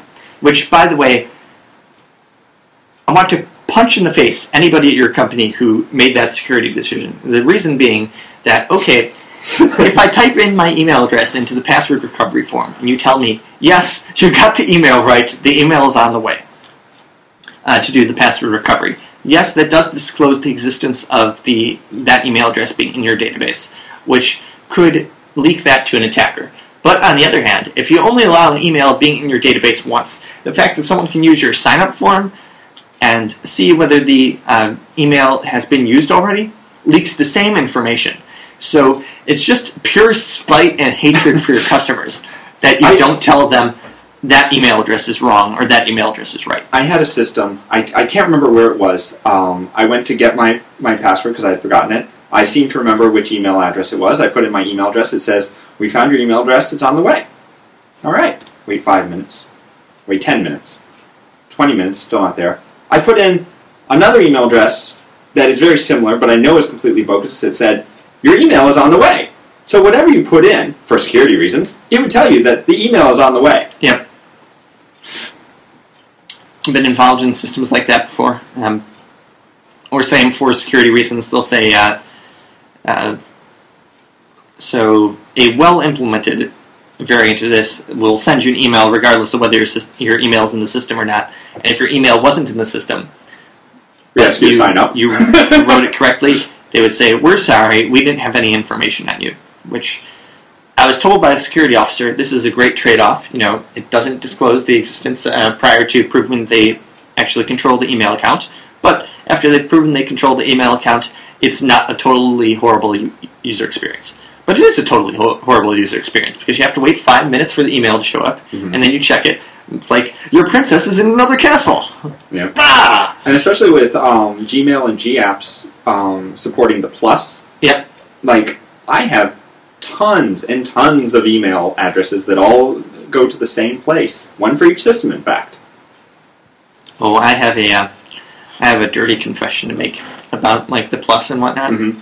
So if you actually read the RFCs for what pluses are supposed to be used for, it's pretty much just for convenience for the user. Now, I have a lot of people who might be listening to this podcast, and if you think I'm talking about you, it's not you, it's someone else that's listening to the podcast, who think they are very smart, and sign up with my name plus Kalzumeus at gmail.com to be able to filter it out if I ever start spamming them. Okay. When you try to log into the system, you forget that you use the plus Kalzumeus. And so your email address would not actually be in the system. So what I do is my login form checks both.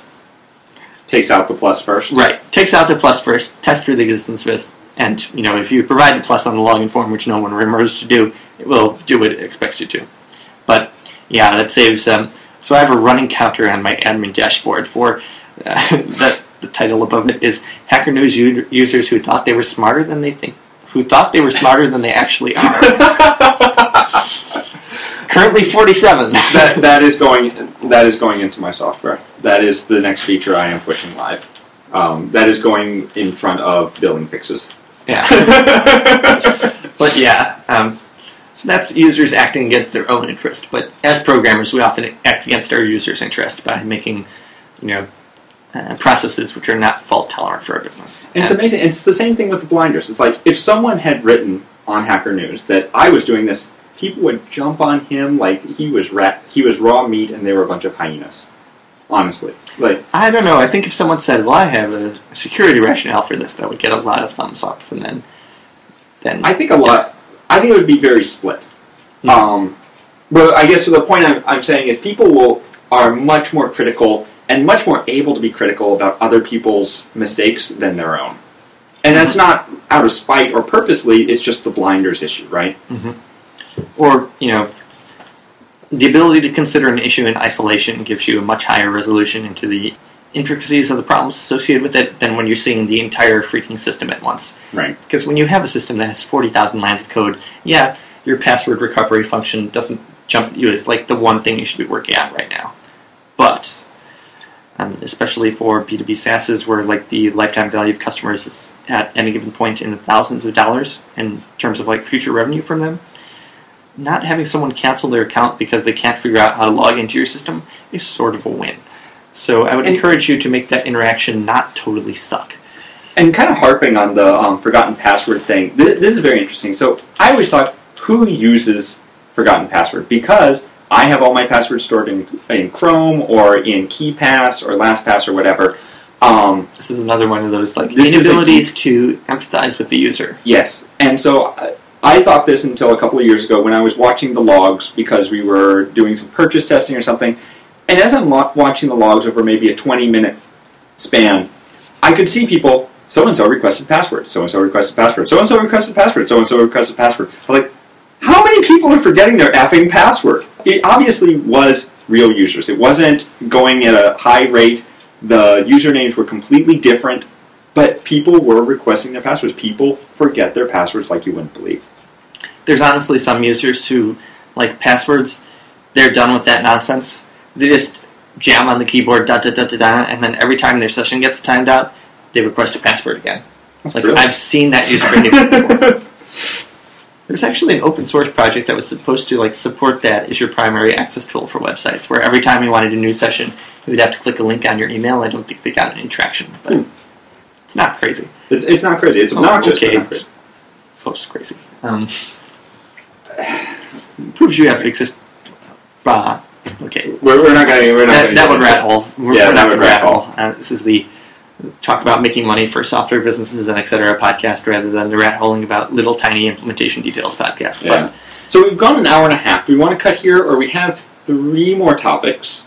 Two more topics. I would love to talk about at least a little more about stuff that we learned at MicroConf. I would We too. talked about concierge onboarding, and that's the big one. But let me get out my... So I took, I shit you not, 13 pages of notes in the first day. It was a 2-day course? 3-day conference? 2-day conference, I think. 2-day conference? Okay. I have an F-ton of notes. I'm flipping through them now. Was there anything that went out to you right at front?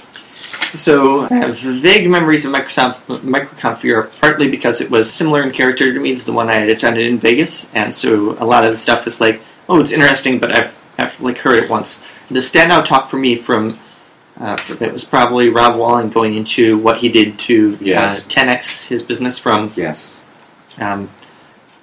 He bought a business called Hittail when it was at like 1x of revenue, and I'm not sure he would be happy with me mentioning the 1x out loud. So just say, some certain amount of revenue. And then over the course of the next 12 months, he went into build out the product, learn about the marketing approaches, and then scale those marketing approaches. A series of 3 steps that he goes into in a lot of detail to increase the amount of revenue the product was making by a factor of 10, which is something that both it's a kick in the pants for me because I think that would be an awesome process to go through for appointment reminder in the next 12 months, given that I've kind of pussyfooted around for it for the last 3 years or so. And also, a lot of stuff is very applicable to every software as a service business, like finding out paid channels which actually work for customer acquisition for you. You test 6 of them, only 2 work, and then the 2 that work, you throw money on them until they're not profitable anymore. Yeah. Or the general rule of thumb in software as a service that we don't grow up knowing, but you're told at some point and then find to be true, is that you want to spend 1/3 of your lifetime value on paid customer acquisition when you can get that, which requires you to know what your lifetime value is. There's a fairly easy formula for that. Do we want to talk about that too? It's okay. Yeah, let's your go easy lifetime value formula: the amount of money you charge per month divided by your monthly churn rate. That's it. There's, there are harder formulas that you can talk to a CPA and learn things about, like the time value of money and the discount rate and what that would do to it. Blah blah blah blah blah blah blah. Don't need calculus. Just do the simple division. So if your plan costs $50 a month, 5% of customers churn every month. That means 50 times 20 is $1,000. Your lifetime value is $1,000. Done. So spend, in the $300 range to acquire a new customer. That's typically something that you want to do. Exactly. If you spend $800 to acquire a new customer, it takes forever to get payback on that, and you will kind of have a cash flow deficit in your SaaS business. There are ways to get beyond a cash flow deficit in the SaaS business, but they're very stress-inducing, and they make your business very, very risky in terms of you don't have like an ironclad guarantee from God that the 5% conversion rate, 5% churn rate is going to be maintained over the course of the next 20 months. So you generally don't want to take that level of risk on the business, where if you're only spending 1/3 up front, there's less risk involved there. Exactly. Yeah. I think my biggest takeaway from MicroConf, so I will be flat out honest, I am not what you would call a businessman. I am a designer and developer who I think is very good at finding holes in things. I find holes in funnels, I find holes in conversion, I find good technical solutions to solve business problems. Managing a business, such as how to make sure that everyone's working on the right thing, make sure that people are up to task, is not my strong point. And Keith and I are both similar in this regard. I don't know, hackers in the PG sense, like we like complicated systems and finding the ways they break and then breaking them to our advantage. Exactly. Whereas, the mechanics of running a business is something that we just got decently good at for both of us, mostly out of having to. And also the fact that if you look at what you want to get from life, the universe, and everything, or from your career, this little itty-bitty slice of your life, maybe you want more time, maybe you want the foolish adventure guy. He has a great phrase for it. Time, income, mobility are three things that you could potentially want to get from a career. So, time, we are both family men. We like having free times with our wives, and in Keith's case is little girls. Income, the reasons to have it are fairly obvious. Mobility, like we like running our business out of Japan rather than running it out of San Francisco or New York or any of the other big tech hubs, yada, yada, yada. And they could potentially follow us along on wherever our laptop is, basically, right? So, in terms of getting those things out of your career, there's a bunch of levers that you can hit. And both of us were, I was a programmer back in the day, Keith was a designer back in the day. That's one lever you can push. And you will get a certain amount of the benefits of working from pushing that lever very well. But there's kind of an asymptote that you approach as you just get like, I'm going to level up as a programmer, I'm going to learn Ruby on Rails in addition to learning Java, and I'm going to become the best darn Ruby on Rails programmer I can possibly be. Right.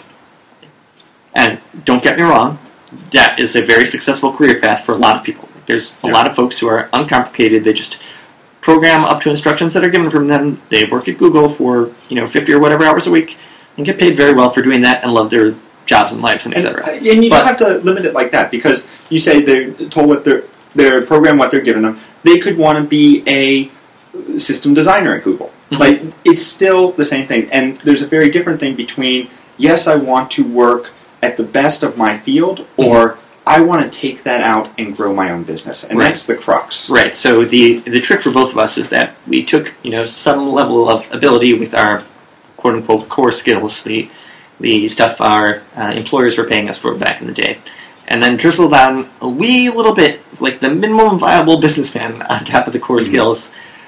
And then I use the word raffle stomped when other people do it. I don't know if I'm comfortable saying we raffle stomped, but we raffle stomped capitalism, basically. Honestly, if you said 3 years ago, 5 years ago that we'd be in this position, I would have laughed like you wouldn't believe. 3 years ago, when was 3 years ago? 2010. So okay, January 2010, I think both of us put together were making, like $5,000 a month at our Japanese salaryman jobs. Oh, together? Yeah. So if you balled the two of us together, $5,000 a month at a Japanese salaryman job where we were probably working 70-plus hours a week each, like that, and pretty miserable. Yep. I was, very, very miserable. Keith was... I was pretty days that were less miserable than others, but not many. Yeah. Don't become a Japanese salaryman.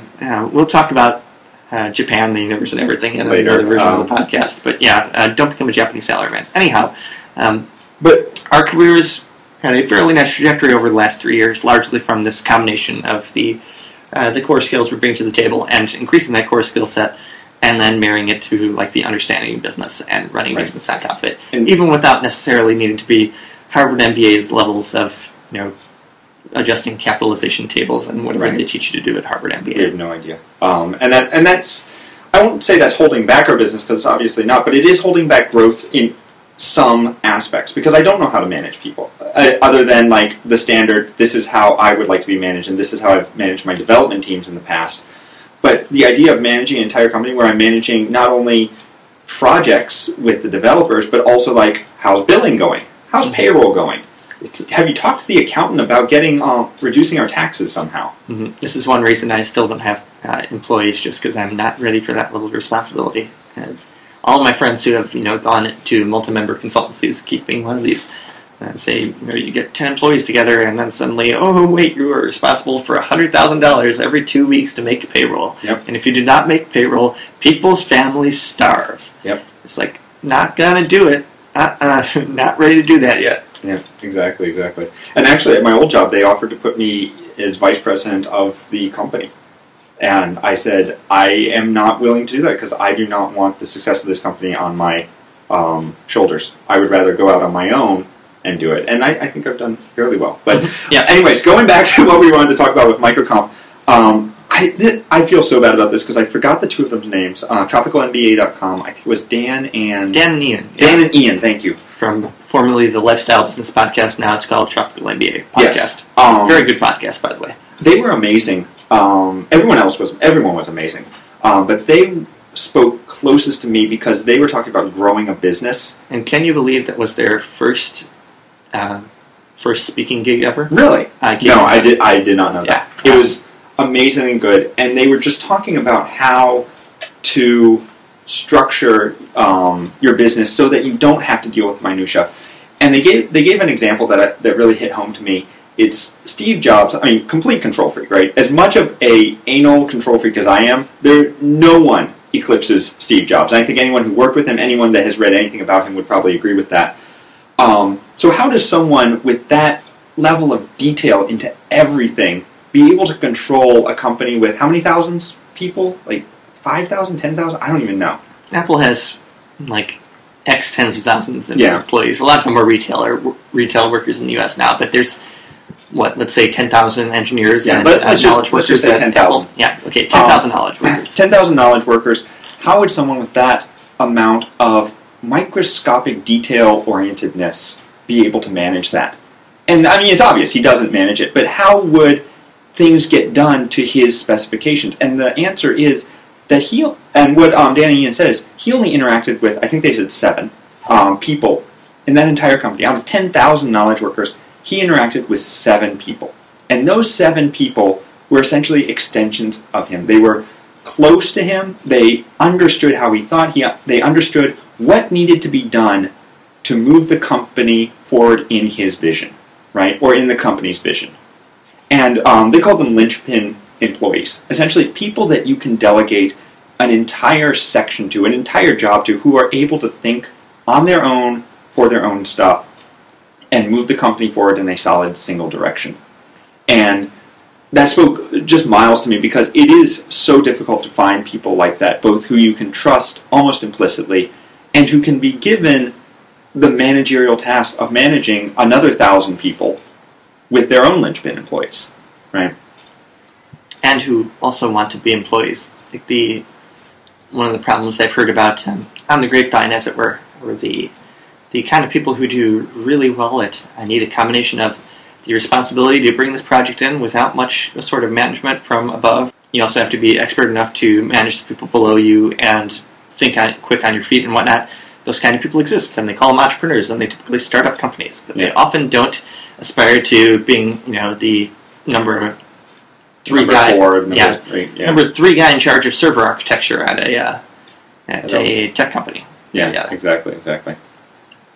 So figuring out how to identify, groom, and hire those folks is a useful skill to have if you are trying to build up a larger company. Right.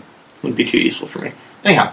I think that was my main point. So that was your takeaway from Dan and Ian's. The one I got from it was having repeatable processes for just about everything in the company. They call them SODs. I call them, in my business, we always call them SOPs, Standard Operation Procedures. So this is something I pulled off their podcast actually a couple months ago, and it made my life much, much easier because it allowed me to get one task that's recurring and obnoxious off my plate.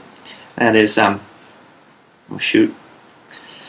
broke a rule for my SOP there. I should never call customer support obnoxious. I love my customers. I love my customers. I have been supporting Bingo Card Creator as I was literally the only person who ever sent an email with regards to Bingo Card Creator from July 1st, 2006 through approximately July 1st, 2013. That is 8 years of handling all the customer support load. And I want to make a quick disconnect. Patrick always talks about how he always talks about emailing the support, and it's like the blue Googles or the green Googles, haha. This is a $40,000 a week consultant answering emails from 50 or 60-year-old elementary school teachers who don't understand what the blue Google or the green Google is. I just want to throw that out there real quick. And so it wasn't a huge amount of time, but it was me needing to be shackled to a machine every day to answer the email within my not quite promised but implicit 24-hour want to get to emails within 24 hours generally, or 24 business hours. Stopped doing the email on weekends. That was one of the best decisions ever. But anyhow, so if you send an email during the middle of the work week, I want to have a response to you the next day your time in the work week. That's my desired level of service for this product. And so I would get, 8 years of them. I've probably answered 10,000 emails about Bingo Card Creator, which means literally hundreds of times I've explained to someone how to reconfigure a printer, or how to use the "I forgot my password" button, or dealing with the technical support issues of a largely non-technical customer base with a product which, while it's been improved over the years, is not the world's easiest to use, because my skills do not generally design in making wonderful, easy-to-use products. And yeah, I'm done with that. And the way I'm done with that is, so I have a standard operating procedure document, which is like 2 pages long. The first page is sort of like a statement of principles for the company.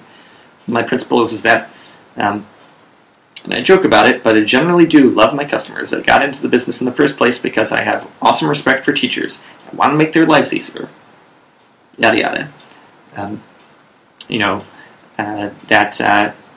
I would always rather satisfy a customer rather than having their money if those two ever come into conflict. So, I have a hair trigger and the refund button.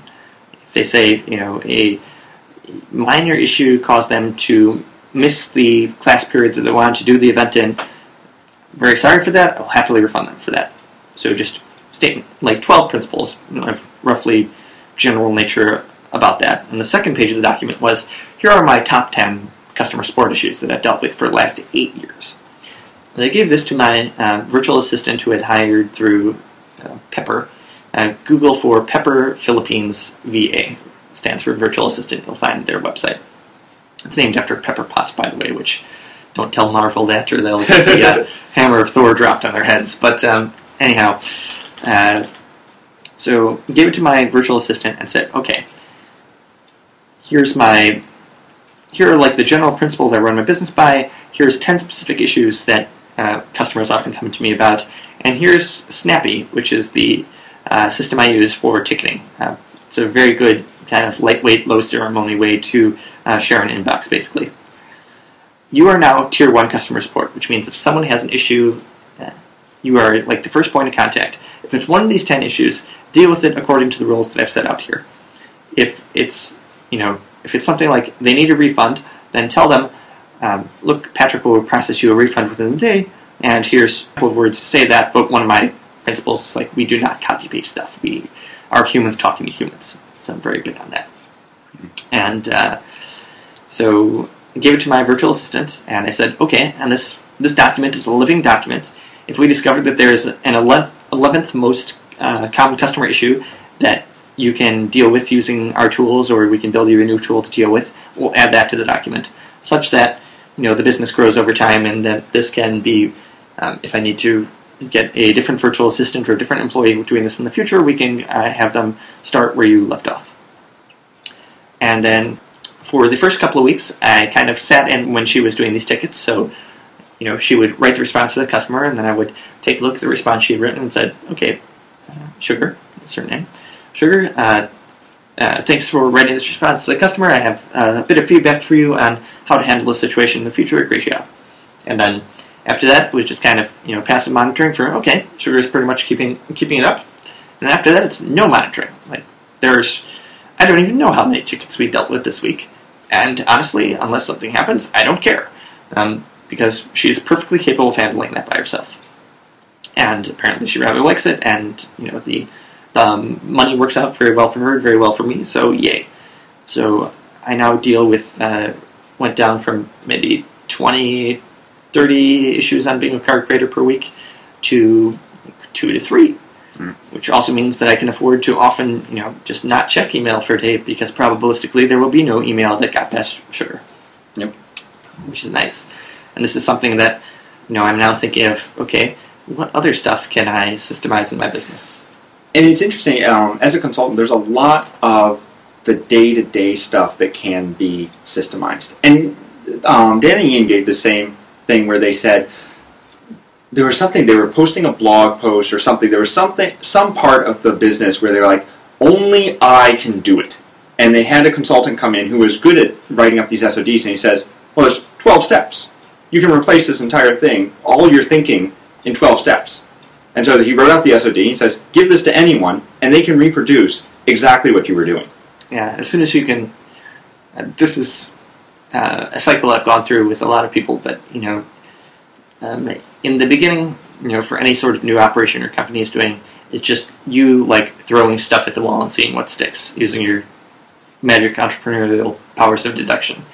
And then after you you figure out what sticks, you describe some theory of why that works or some process of how it works, and you operate on the process and see if the process still works without you using constant levels of supervision or decision making authority on it. Like, is the process at least as good as me? And if the process works, then you have options of giving that process to another person or maybe totally automating the process. Exactly. And then you move on to go to a different high leverage area of the business and throw stuff at the wall and see what sticks. And like Patrick said with pepper and sugar, I love that. The documents are living. So this isn't something like, now that I've said it, we can never change it. This has to be the way it does. If things aren't working with the person who's in charge of it, or they know of a better way, then you change it. Yeah. You find the better way to do it. This is one of the nice things about not rushing to automate things. I'm a software guy myself. I know we have this. We love automating stuff. So there's a lot of issues where it's like, okay, my first inclination for how to what's an actual thing that I would think should be automated. How about updating this is something I do a lot, updating a registration page for a once-a-month webinar. Okay, yeah, that sounds great. Let's make a data description language or a DSL, a domain-specific language for generating one-time webinar things, which we will add a cron job to automatically update this thing, yada, yada, yada. It's like, wait. We're going to spend 10 hours of work, which we could be doing optimizing landing pages, yeah. The high leverage stuff in the business. And instead, we're throwing it into automating this thing that really doesn't take all that much time or require all that much brain effort. Rather than doing that, we'll just describe the process for doing it, and then hand it off to somebody who has much less pressing demands on their time than we have. And then, if we need to change that procedure, it's as simple as changing our minds and changing the document rather than having to rewrite code.